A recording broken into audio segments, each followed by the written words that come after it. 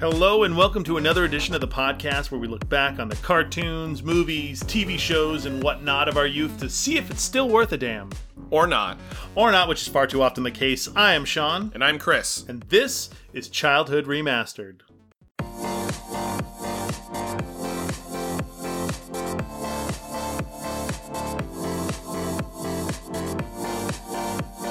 Chuck Norris is a Renaissance man.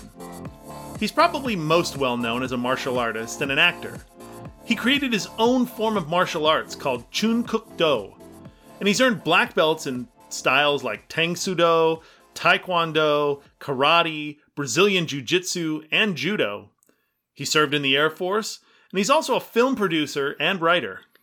He was a big deal in the 80s. Honestly, he was a big deal until fairly recently. The man was a meme for crying out loud. Chuck Norris facts were pretty ubiquitous on the internet for a while, even spawning a book or two. But his heyday was definitely the 1980s. Ruby Spears decided to capitalize on this popularity by creating a short-lived but ultimately memorable cartoon starring Norris called Chuck Norris Karate Commandos. Chuck Norris. Chuck Norris, man of action. Chuck Norris stars in Chuck Norris Karate Commandos. Chuck Norris, he's got nerves of steel and strength to match.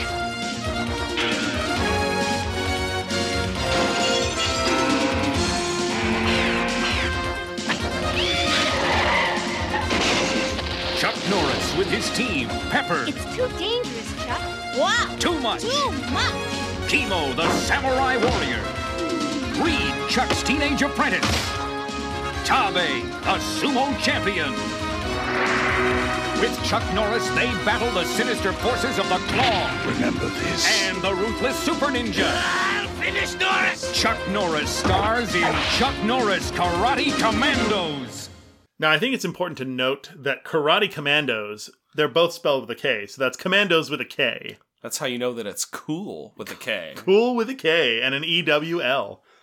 This show is an American animated miniseries with only 5 episodes that aired from September 15th until about 2 weeks later, within 1986. Yeah, it was very short-lived. We went in the extra mile this week, and we watched the entire series for you, for your edification. All 5 episodes. All 5 episodes of the entire series.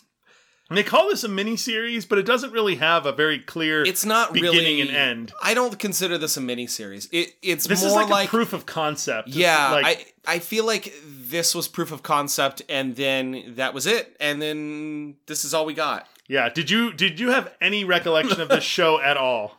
So, yes and no. I had no recollection from our childhood watching this. No, absolutely not. But I remember talking about it in the, I'd say, mid-2000s, when the Chuck Norris jokes, all of the Chuck Norris jokes were kind of really catching on. 2006, 2007, when it was like a big deal. And, you know, Chuck Norris facts were huge. I think they made partially a book out of it. Well, and not just that, but Chuck Norris jokes were sort of part and parcel with the World of Warcraft community, is so much so that they used him in their commercials to advertise the game, with him making a Chuck Norris joke.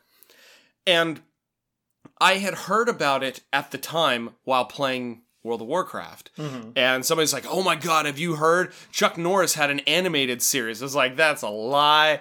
And then somebody's like, no, it's real. They're showing it on Adult Swim. And so they were showing it on Adult Swim, but at like 4 o'clock in the morning or something.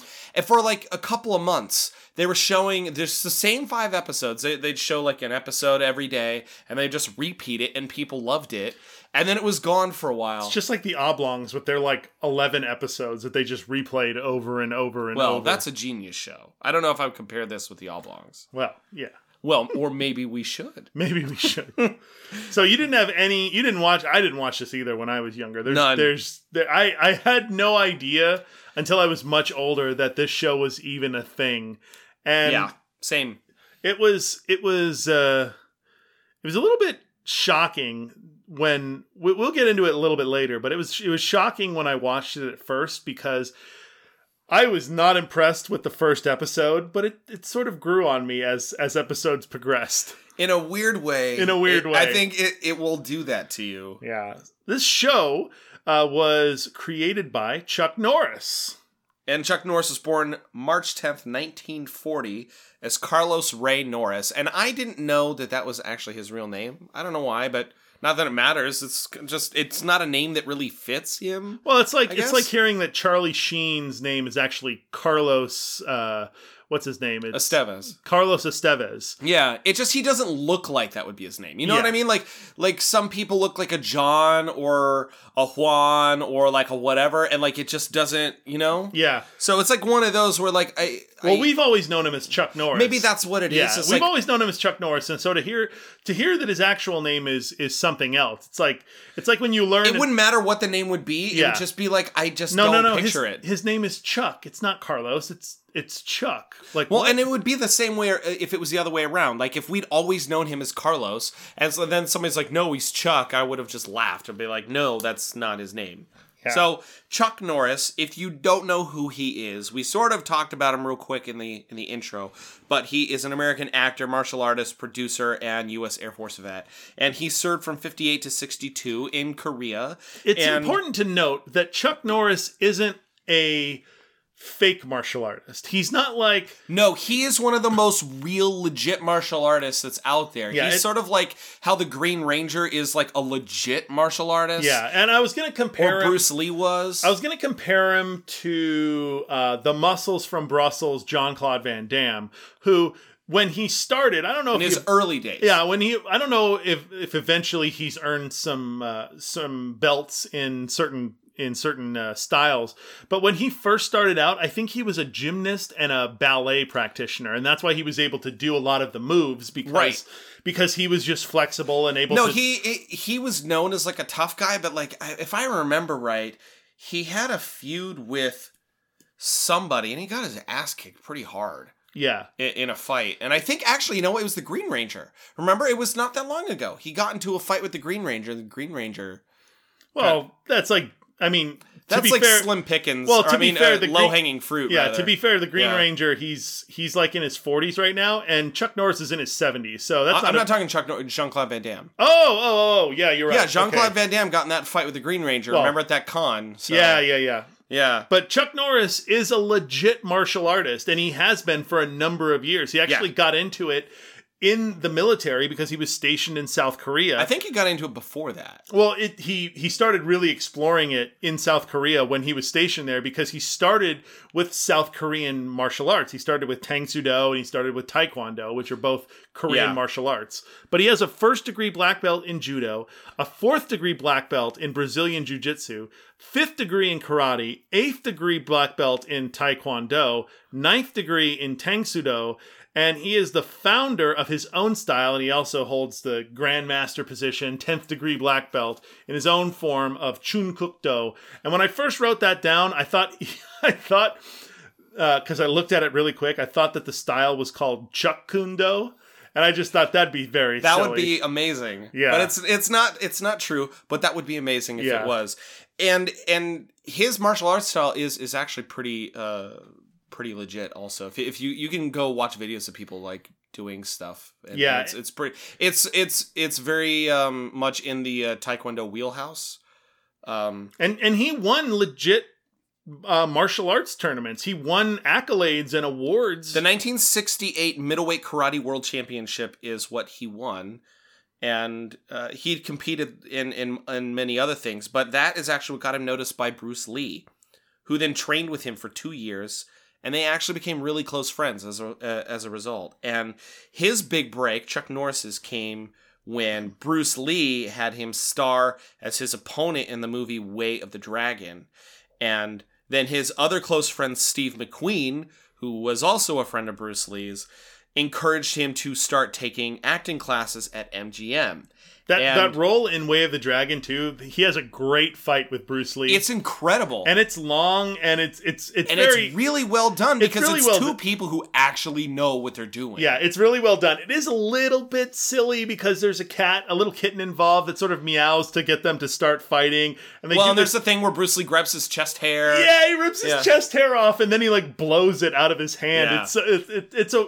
It's a weird but ultimately like good fight scene between the two of them. And it really showcases both of their skill because he is a very skilled martial artist. Yeah, he like legit knows what he's doing. So his first starring role was in the 1975 film Breaker Breaker, which is an action trucker film. And I honestly did not know that this movie existed. I don't know why. I just had never heard of it before. That movie is famously terrible, by the way. Oh, good. Yeah, so maybe we can go watch that since you and I like terrible movies. But he went on to star in like dozens and dozens of movies like Delta Force and Missing in Action. And I think a lot of our audience probably know him from Walker, Texas Ranger. Thank you, Conan O'Brien. Walker, Texas Ranger from Walker, Texas Ranger. In Walker Texas Ranger. Walker says I have AIDS. Did you ever watch Walker, Texas Ranger when you were a kid? I want to say I watched a couple of episodes. He always ended up just roundhouse kicking somebody through like a wall. That was like the whole joke. It was always Chuck Norris would just do like a random roundhouse. Yeah. For no reason. And he was also most recently, it might have been his last role. I mean, not that he's dead, but he was in The Expendables, I think 3? Yeah. He was in one of the Expendable movies. And he also is pretty famously politically active, too. Yes. He campaigned very famously for Mike Huckabee back in, what was it, like the early 2000s, right? Yeah, I think it was 2004, right? Somewhere around because, there. like, Mike Huckabee was like a long shot candidate. He's always been a long shot candidate. But he was especially at that point because nobody even knew who he was back when he was still governor. And Chuck Norris really liked him and they were buddies and... So he campaigned for him, and that got him some popularity. I think, honestly, people know who Mike Huckabee is probably because of Chuck Norris. That's what I honestly would say. I had no idea who he was until the Chuck Norris thing. So, yeah. But love it or hate it, he is he's a very politically active guy. He's also profoundly religious. Yes. Chuck Norris is too, and he does a lot of community outreach for a lot of nonprofits and charities, and he's still pretty active in his 70s. Yeah.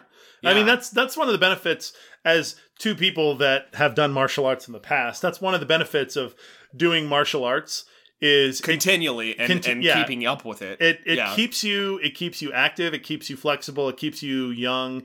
If you looked at Chuck Norris, I don't think you would figure that he's in his mid 70s. Late 70s. Late 70s, yeah. So, 78. Jeez. Yeah, you definitely would not look at him and think, yeah, that guy is 78. That guy's, pushing 80.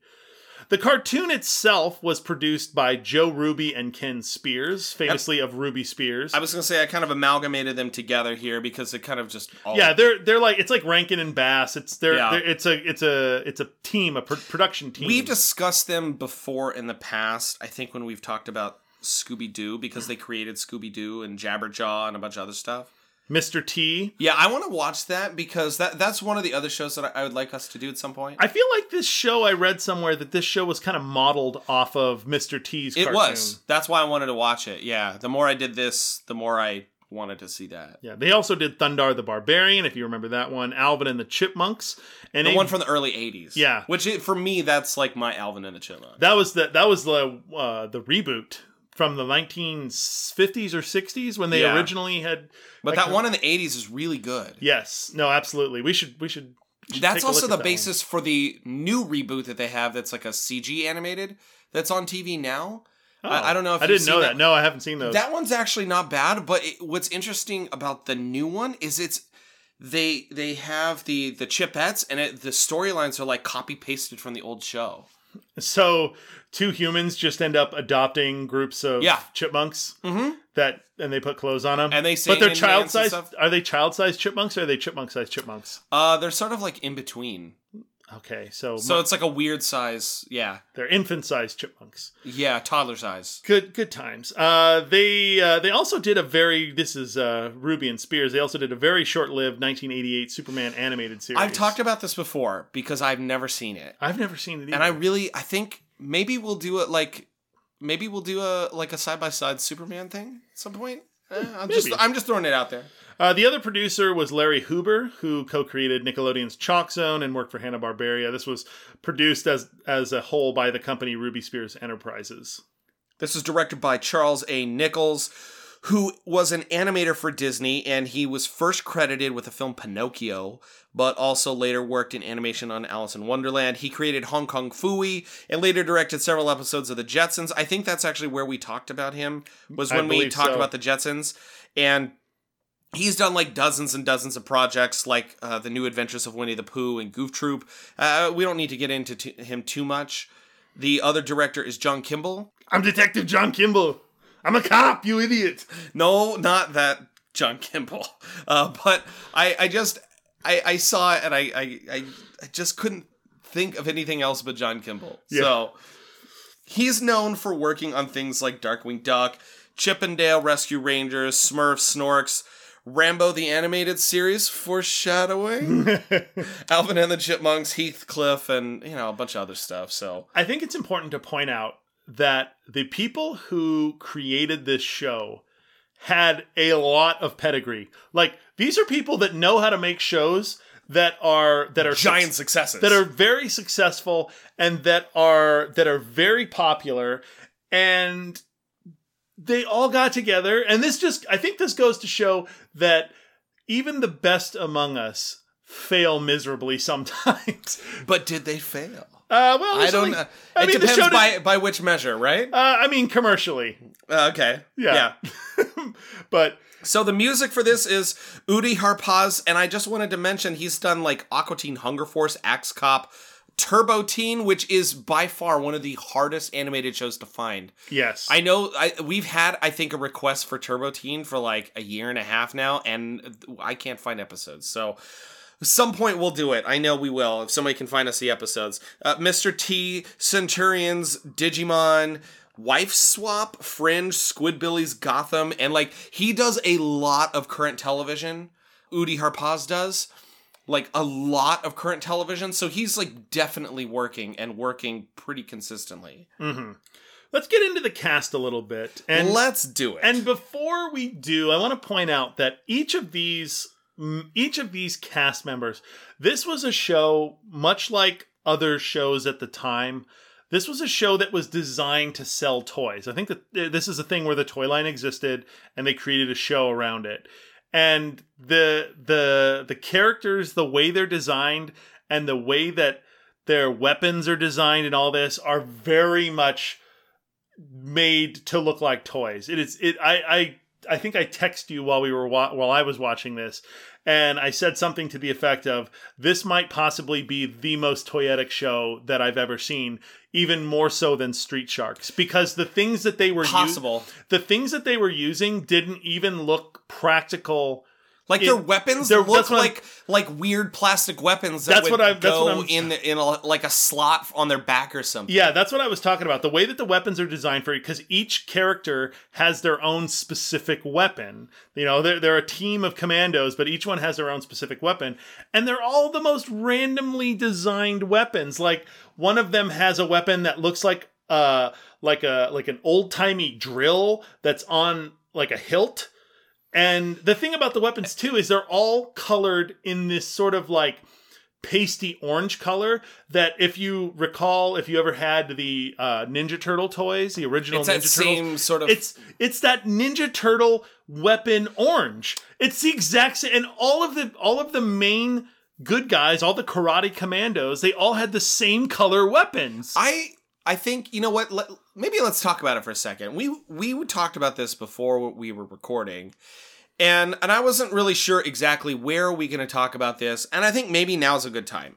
So, this had 5 episodes, and then done. Yep. It had a comic book series, and it had toys. It did have a line of toys. Mm-hmm. So we'll just do that now before we get into the cast. So there was a VHS of the episodes that was released, and there were the toys that were released, and a comic book set that was also released. And I think that you're right in that this show is more of a proof of concept than anything else. And I think that this was sort of the process. It went, somebody said, you know what? This would make a great idea for a toy line if we had Chuck Norris action figures. And somebody said, oh yeah, he's a great big action star. Let's do that. Oh, we'll make him like G.I. Joes. G.I. Joes are popular. Mm-hmm. Okay. And well, if we're going to do a cartoon show, or if we're going to do a toy line, we have to have a cartoon show. We've talked about that here a lot. So we'll do some episodes, some one-off episodes as a proof of concept. And then we'll get that going, and then we'll put out a 26-episode arc and sell some toys, and wham, bam, thank you, ma'am, make some money. Mm-hmm. What I think ended up happening was the show got made, these 5 episodes did, while they were doing the production line for the toys and also getting the comic book done. And then the executives all sat down for a presentation, and they go, here's the episodes. And they watched them, and they went, no. Can I vote no? Everybody vote no. Yeah, okay, right? Yeah, that's, we're all saying no, right? Okay, no. But and then only somebody's 30 like, seconds into the first episode. And they're like, that's the whole point. Yeah. No, but I think what happened was they got this presentation, and then they're like, yeah, let's just put it on TV and we'll just see how it does. And they put it on TV, and it didn't do well, and then that was it. And then they said, well, shit, we got these toys, we got to do something with them. And then they tried to sell them, and the toys are pretty valuable because there's not that many of them. What's crazy to me, though, is they had examples of other successful toy lines that they could have basically just aped and then put the Chuck Norris sheen on them. They could have taken any other show and had him guest star in the show too. Of course, maybe that was the idea, was to have him originally be as a guest character in G.I. Joe, all of Sergeant Slaughter, right? Yeah. And then he didn't want to do that. He wanted his own thing. Because in a lot of those shows, he would have been relegated to a side character. Or maybe he would have been relegated to doing things he did. Maybe he could have been something like a Snake Eyes that doesn't use a gun or anything. Because in this entire show, the enemies use guns, but the Karate Commandos use hand-to-hand weapons for the most part. To be fair, most of the time they don't do anything. Yeah. If we're going to be fair. Most of the time, there's not a whole lot of karateing. Let's get into the Karate Commandos, because we've talked about them a bunch. Now, number 1 on the list on the Karate Commandos is Chuck Norris. It is his Karate Commandos, and the character is actually named Chuck Norris, and he is voiced by Chuck Norris. So, in this universe, in the Chuck Norris Karate Commandos universe... It's like a hyper, violent version of himself? Well, I was going to say that in this universe, Chuck Norris is essentially a government agent, like a special secret agent man. Yeah, something like that. So he's the leader of the Karate Commandos. He has an interesting outfit. It's not too over the top, but in some episodes it is magic. Because there is one where the midriff is missing. It's just like covering his pecs, and then he's got a bandana around his neck, and then this bobbed haircut, and then a leather vest jacket thing that goes over it, and then tight shorts, like chaps. It's something really bizarre. It looked like the village people's wet dream is what it looked like. Yeah, and most of the other times he's wearing red pants and a bandolier across his bare chest. Yeah. It's weird. Now I wanted to discuss his weapon, because he tended to use just really ridiculous looking weapons. He would have I want to say, oh, here it is. I pulled up the toy weapon. His weapon was a weird forked staff. Yes. So in one of the episodes, I didn't realize that was his weapon. I thought that it was a rando piece off a car that he picked up and started fighting with. Yeah. Because the way at first that it looks doesn't match any sort of weapon. And then it does a zoom in on him with the weapon, and it's got some weird, like, embossed symbols and stuff. And I was like, oh, that's like his toy weapon. Yeah. Okay. It's weird, but whatever. And it took me a minute to, and we can get to this when we talk about the character. Let's just jump to that character right now because I want to talk about him. The character of Tabe, who is a championship sumo wrestler. He is also one of the Karate Commandos. His outfit is the most ridiculous because he essentially just walks around. I don't know the proper name for it, but he walks around in a sumo diaper. That's his outfit. Bare feet.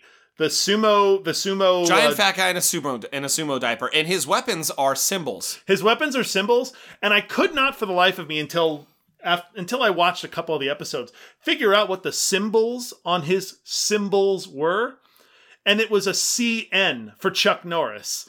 On each one of his symbols, there was a C. You've been branded, bitch! Yeah, there was a C and then an N. And literally, he would attack people by clamping the symbols on their head. And it would go like, brong! And they'd be like, they'd fall down. Sort of like Mallow from Super Mario RPG. Yeah, it was so stupid. So Tabe is voiced by Robert Ito, and he was Sam Fujiyama on Quincy ME.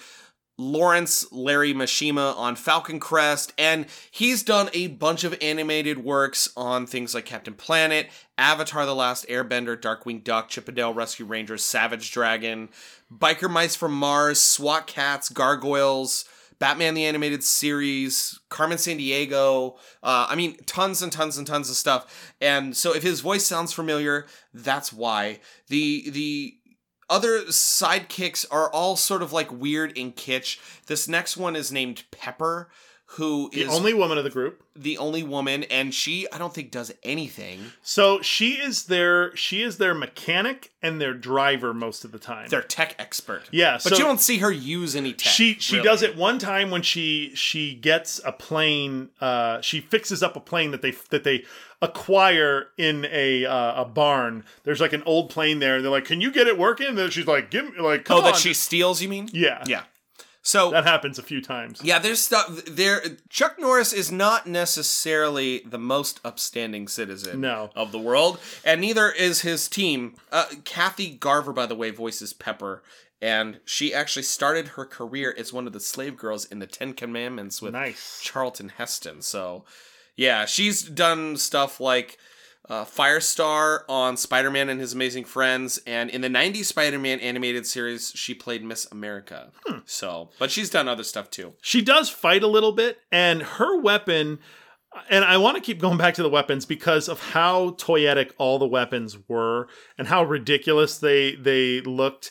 Her weapon was essentially, it looked like a dagger with a fan on it.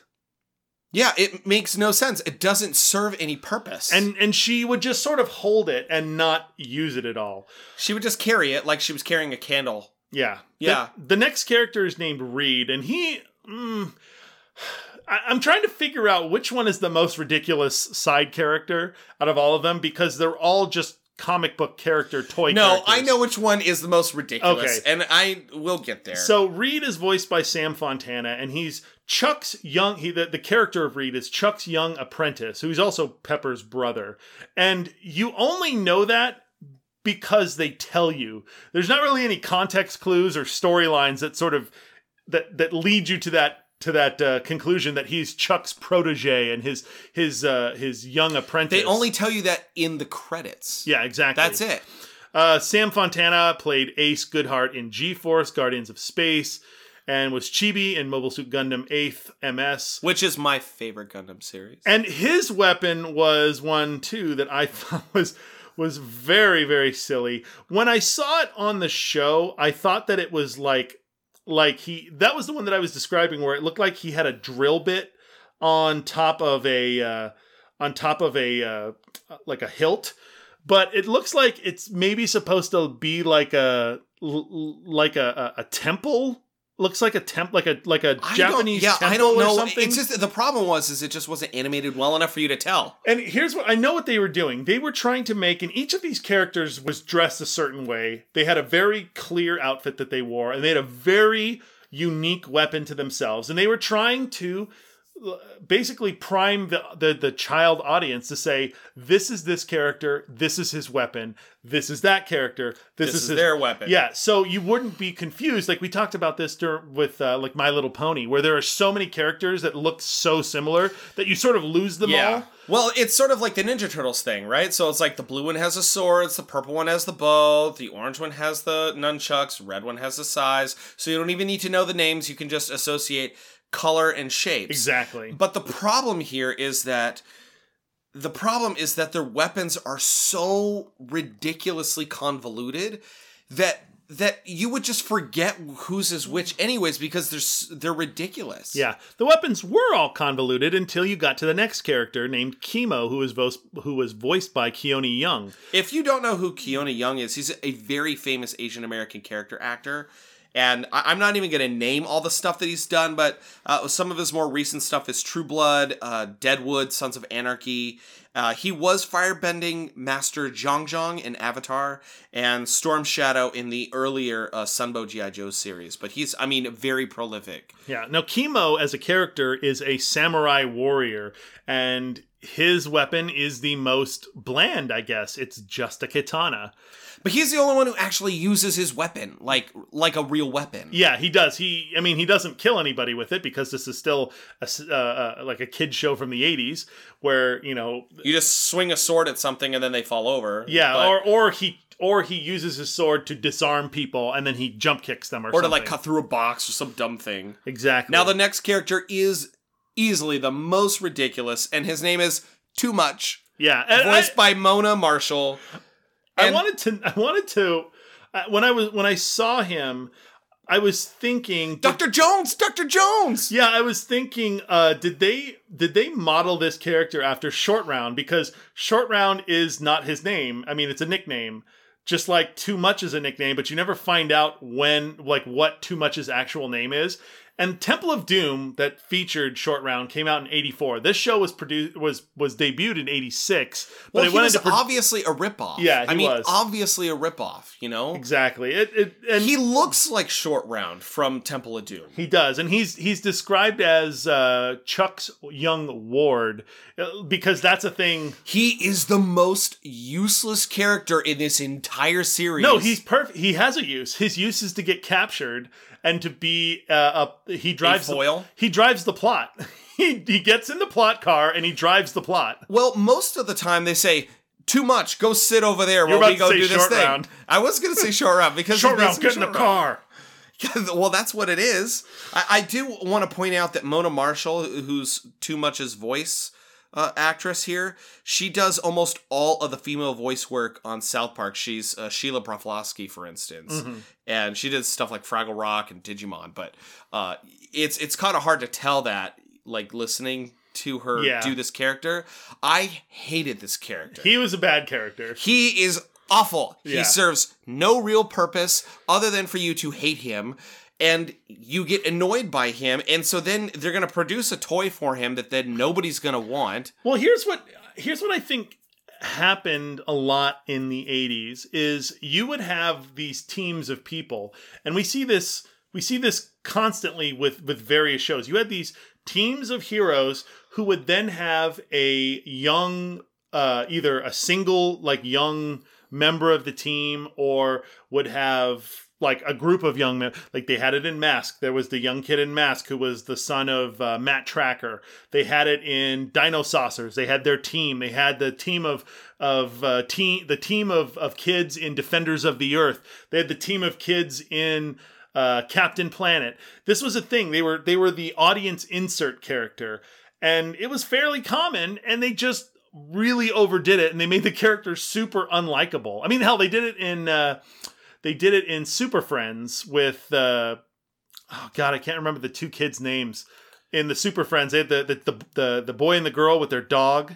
Oh, yes. Yeah. Yes. So it was a fairly common thing in like the 70s and 80s to have these audience insert characters, and they, like I said, they just way overdid it with this one. Well, that was all of the Karate Commandos, and I guess we can get to the villains now, because there are some villains. There are two. So the first is Claw, who is voiced by Bill Martin. And we actually last talked about Bill Martin when we covered Little Nemo Adventures in Slumberland, because he is the voice in the dub, or the English translation. He's the Nightmare King. Mm-hmm. And he has actually done a lot of other voice work. He's Broadside on the Transformers TV series, and probably about a dozen characters on Star Wars Knights of the Old Republic. And he is...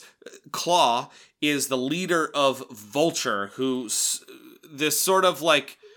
It's like Spectre from James Bond. Yeah. Or Claw from Inspector Gadget. Or Cobra from G.I. Joe. Right. Criminal organization bent on... World domination. No, it was criminal organization bent on raging arthritis. Raging anuses. Yeah, something like that. But they all stood for something, but you never found out what Vulture stood for because they never explained it. Well, very clever of them to make Claw have a giant claw for an arm. Get it? Ha ha ha. Waka waka. Now, I know the next character is your favorite. The next character... I will say he's my favorite, too. Out of all the characters in the show, he had the dumbest name. It's like they threw 2 darts at a board with just adjectives, and they're like, this is him. The next character is Super Ninja. That's right. His name is Super Ninja, and in all seriousness, they call him that. Yeah. Over and over again. And Super Ninja is also voiced by Keone Young, and he is Claw's right-hand man, and he is apparently, only because they tell us, he is apparently Chuck Norris's rival? Adversary? I don't know, but I feel like at some point they were going to get into a thing like in Ninja Turtles with Oroko Saki and Hamato Yoshi, how they were both in the same... felt like they were going to try and do, but they never got there. His outfit is ridiculous. So he wears a blue... It's like blue spandex with yellow underwear and then a yellow bandolier. But the spandex goes all the way up to his hairline. Spandex does. The blue spandex goes all the way up to his hairline. And then his long black locks flow out the top. Yeah, because, he was designed as a toy first and then a character second. And then the bright yellow underwear and the bright yellow bandolier and then a red shuriken huge over his chest. Yeah, and his weapon was a big giant claymore-style sword, but with all kinds of weird blades coming off of it. It was just a stupid sword. It's worthless. It does nothing. And so... I actually got a lot of enjoyment out of Super Ninja just because of how stupid he was. So I gotta say this. After I watched the first 2 episodes weeks and weeks ago. Yeah. And then I kind of took a break, and then I watched the other 3 back to back later. And the 3rd episode is so ridiculous. And I was like, it can't top this. This is just too much for me. And Too much. And then the 3rd one, they fucking go to space. And I was like, all right, that's it. And then the 3rd one, there's zombies. And I was like, okay, this is where we're going to end this now. Yeah. But Super Ninja, every time he talks about Chuck Norris. Anytime anyone talks about Chuck Norris. Anytime anybody talks about Chuck Norris, Super Ninja goes, Norris! Yeah, it's so stupid. Every time. He can't stand the name Norris! Yeah, and it's just I feel like they modeled him after... Sorry, I just had to point out the waveform when I said that. It's takes up the whole screen. I feel like they modeled his character after... Cobra Commander, because he sort of looks like Cobra Commander in a weird way, and his voice is kind of like Cobra Commander, and that's kind of where the comparison stopped, because he is just completely over the top ridiculous, and he actually... So now that we've talked about the characters, we can sort of get into what the plots of the not sort of the plots, but let me just explain the general way that the episodes go.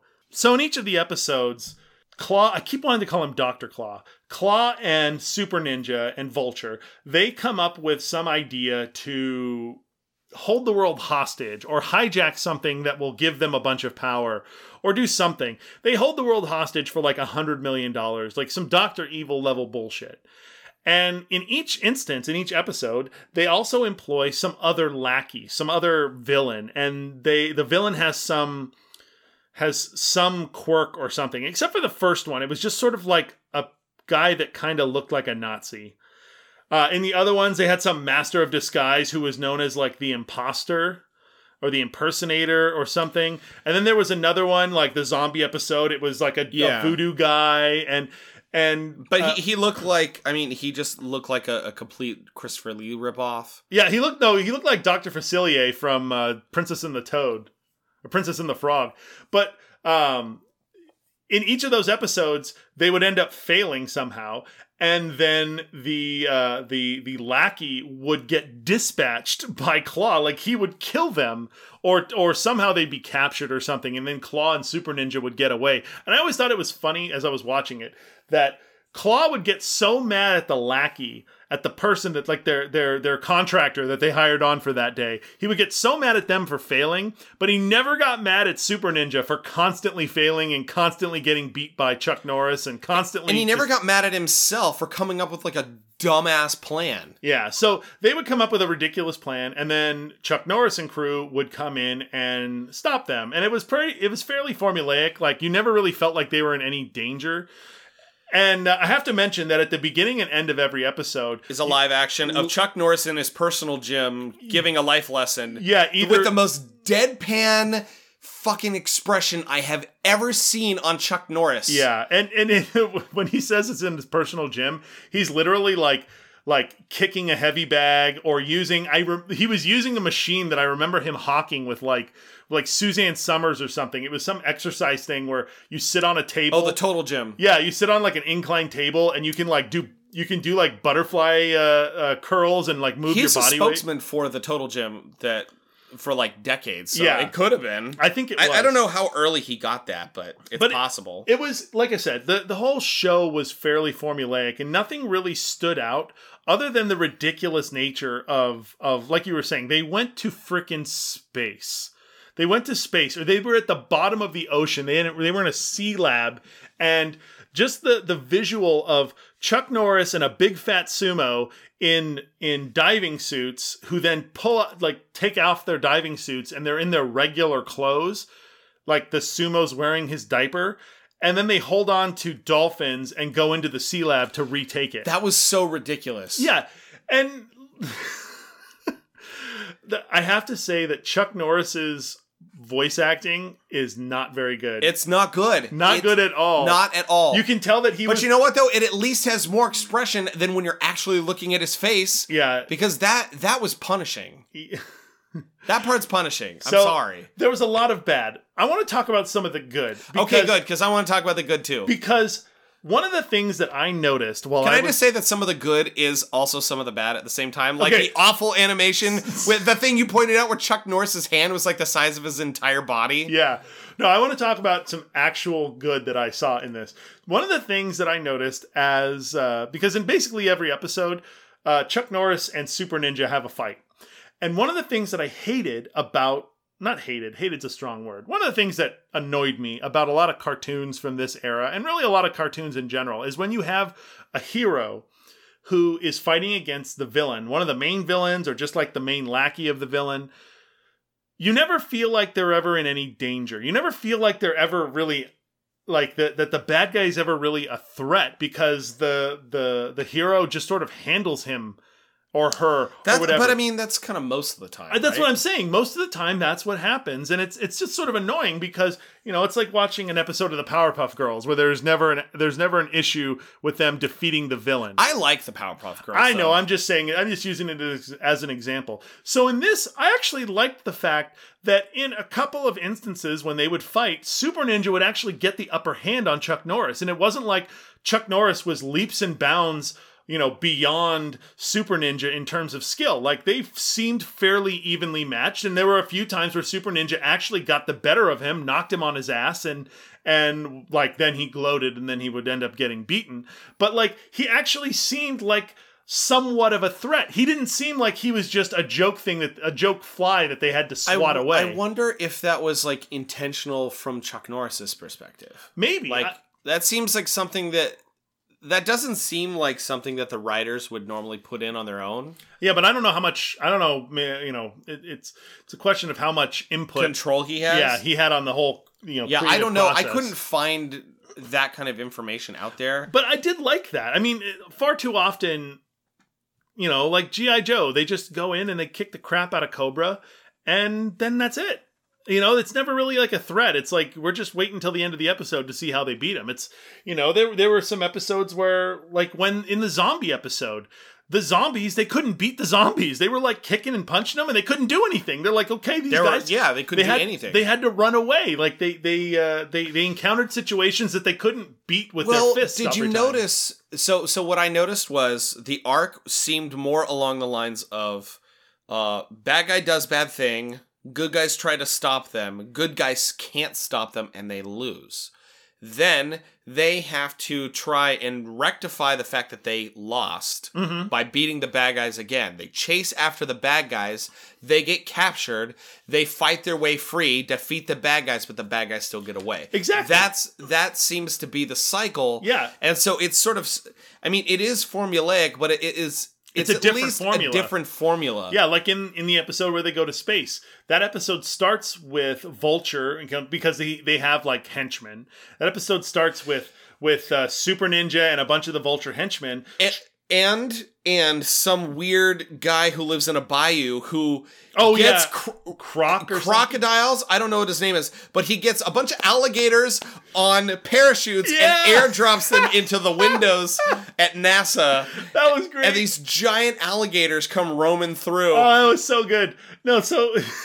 I forgot about that was their distraction so that they could steal a space shuttle with a giant laser on it. Yeah, so so the ridiculous. The Karate Commandos failed in stopping Vulture from stealing the space shuttle. They actually stole the space shuttle, and that's where they went up and they started trying to hold the world hostage with this, like, microwave laser gun. Well, can we talk about the fact that Chuck Norris seems to be a kleptomaniac? Because... Oh, yeah, he does take a lot of stuff. He steals stuff from people all the time. So in that episode, they go up to Anchorage, Alaska, and they go into a museum, and they steal a old spaceship, and then he has his commandos go to the local military base and steal a tanker filled with jet fuel or rocket fuel so that they can launch themselves up into space down the main drag in Anchorage, Alaska. Yeah. And then in one of the other episodes, Chuck Norris steals a motorcycle from two guys. That was the scene that I showed you that I erupted into laughter. And it was not meant to be funny. Sorry, guys. I'm Chuck Norris. You can find me at the American Embassy or something. They're like, hey, that's my motorcycle. Don't worry, I'm Chuck Norris, but you can find me at the embassy. And then he takes off, and then the guy's like, silly Americans. Just like an American, they just take. I was like, that's like a weird social commentary to put in this animated series from 1985. So that's the thing about this show is the first episode. When I watched the first episode, I think I texted you and said something to the effect of, "Holy shit, this show is god awful." Yeah, something like that. I'm trying to remember what it was because I was homesick when you were texting me, and so I didn't look at it right away, but. I think it was, yes, holy shit, Karate Commandos is terrible. No wonder it only lasted 5 episodes. Yeah. Super Fucking Ninja is a bad guy. This show is almost as toyetic as Street Sharks. I recognize Alan Oppenheimer. Yeah, Alan Oppenheimer was in the show. He did some side voices. He was a small role. No, he was the voice of the commander. Whoever whoever was their leader in the base. Yeah, that was that guy with the black hat and the sunglasses. Yeah. So, but after that first episode, because I watched them all sort of in sequence. After that first episode, and I kept watching, it was like a I don't even know how to describe it, like a dumpster clown fire. I don't know. Like it was like The Room. The more I watched it, and the worse it got, the more entertaining it got. It really.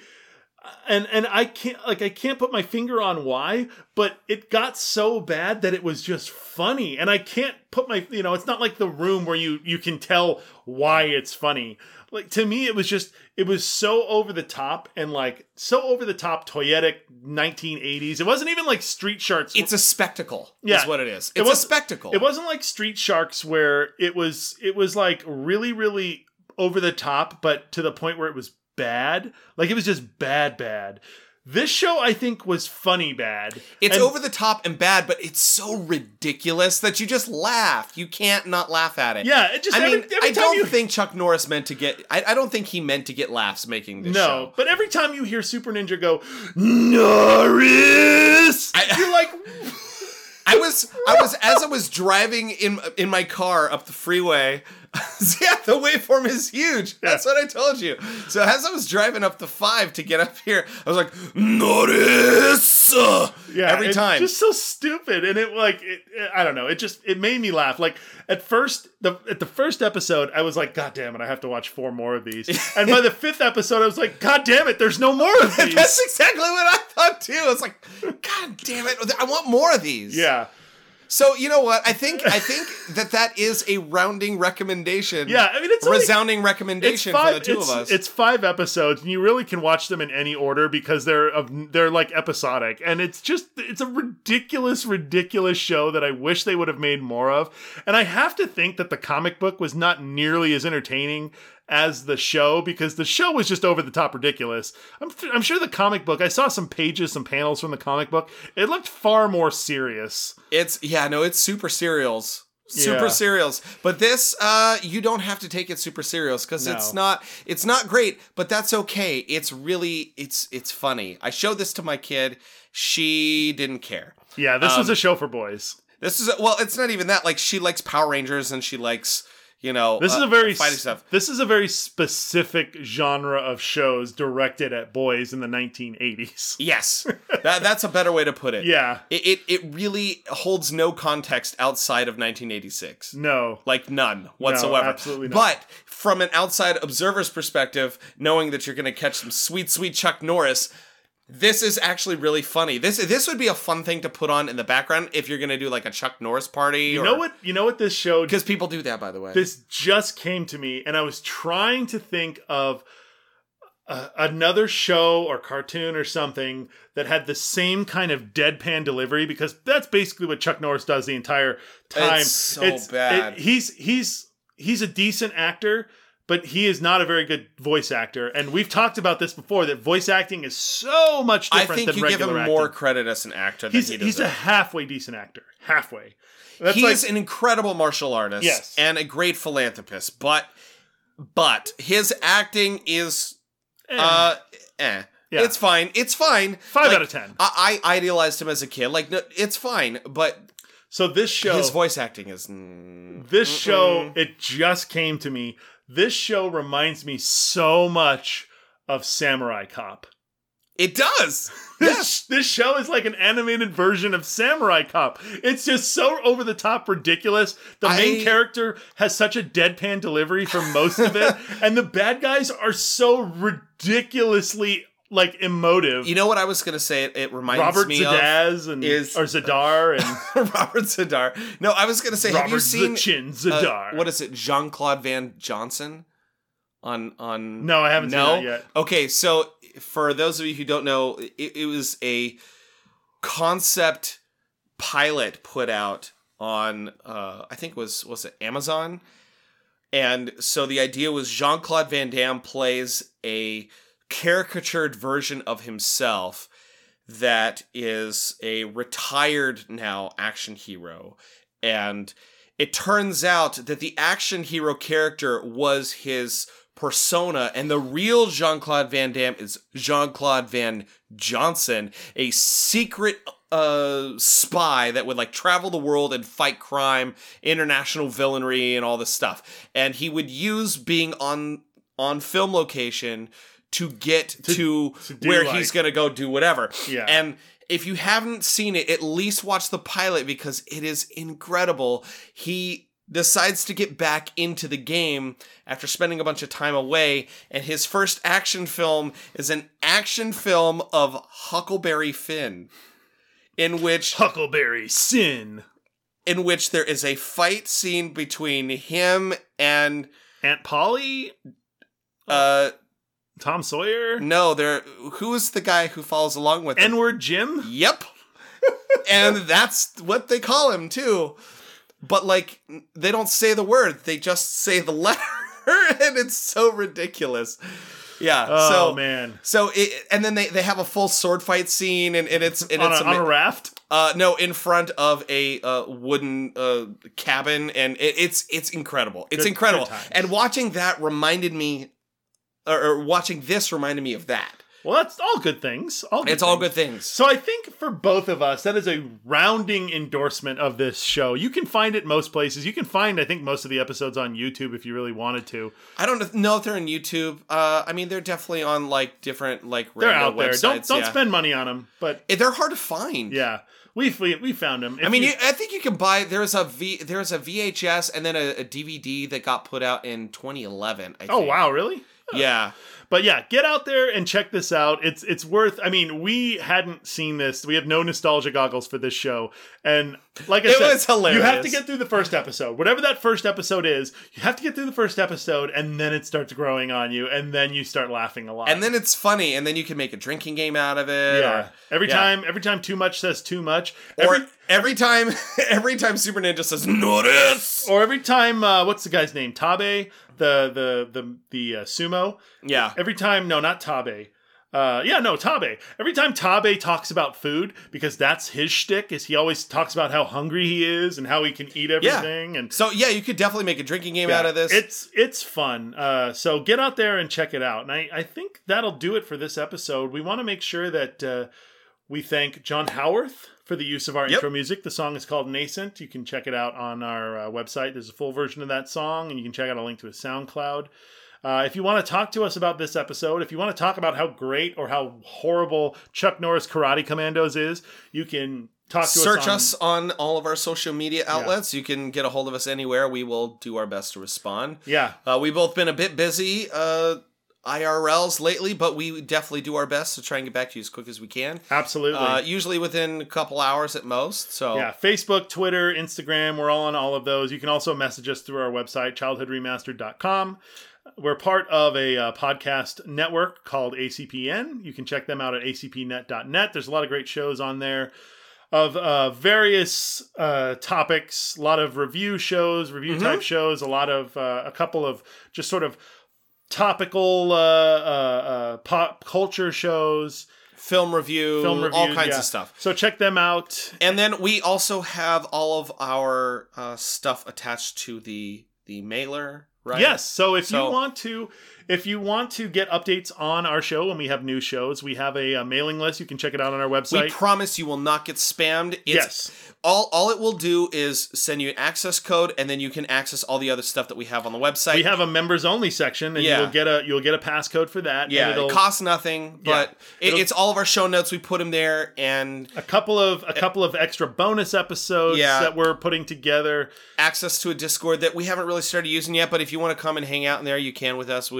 We'll try and get in there and chat some from time to time. So ASL and all that. Yeah. Check us out. Like Chris said, we will never spam you with anything. We'll never sell your info. We just use it to. We really won't send you anything other than, hey, there's a new episode. Yeah, and Sean is also doing a sort of side project. If you want to check that out, He's been sending me his script. I kind of give him thumbs up. We kind of talk about it, and then he records it and puts it out. And he's been putting those out in the interim sections. So I'm sure you guys are checking those out maybe a little bit as we go as well. Yeah, the show is called Comics Remastered. And I do a sort of overview of deep dive. A deep dive, but an overview of comic book characters, teams. There's going to be some on like concepts in comics, something like Golden Age versus Silver Age of comics, that type of stuff. At the time of this recording, there's probably 3 episodes, or at the time that this episode comes out, there's 3 episodes of Comics Remastered that's out about Batwoman, Captain Marvel, and the most recent one is about the X-Men.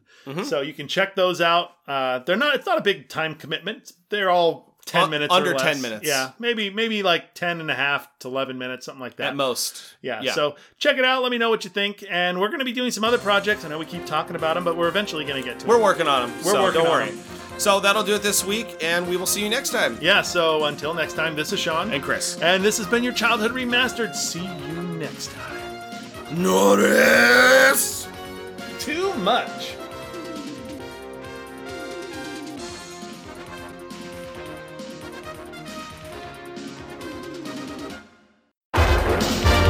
Chuck Norris. Chuck Norris stars in Chuck Norris Karate Commandos. Chuck Norris Karate Commandos. Chuck Norris, man of action. Chuck Norris, he's got nerves of steel and strength to match. Chuck Norris Karate Commandos. Chuck Norris, Chuck Norris Super Ninja. the ruthless Super Ninja. I'll finish Norris! Chuck Norris stars in Chuck Norris Karate Commandos. Chuck Norris, Chuck Norris, Chuck Norris. Break it up, crack it down, fight forces of evil wherever they're found. Figures sold separate. Super Ninja! Chuck Norris. Chuck Norris, Chuck Norris Super Ninja. Chuck Norris, Super Ninja! Chuck Norris, the ruthless Super Ninja. Chuck Norris Super Ninja. Super Ninja! Chuck Norris Super Ninja. Chuck Norris, Super Ninja. Chuck Norris, Chuck Norris. Chuck Norris, Chuck Norris, Chuck Norris, Chuck Norris, Chuck Norris, Super Ninja! Chuck Norris Super Ninja. the Super Ninja. Chuck Norris Super Ninja. Chuck Norris, Chuck Norris, Chuck Norris, Chuck Norris, Chuck Norris, Chuck Norris. Chuck Norris Karate Commandos. Chuck Norris Super Ninja, Reed Smith Chemo, and other figures sold separately. New from Kenner.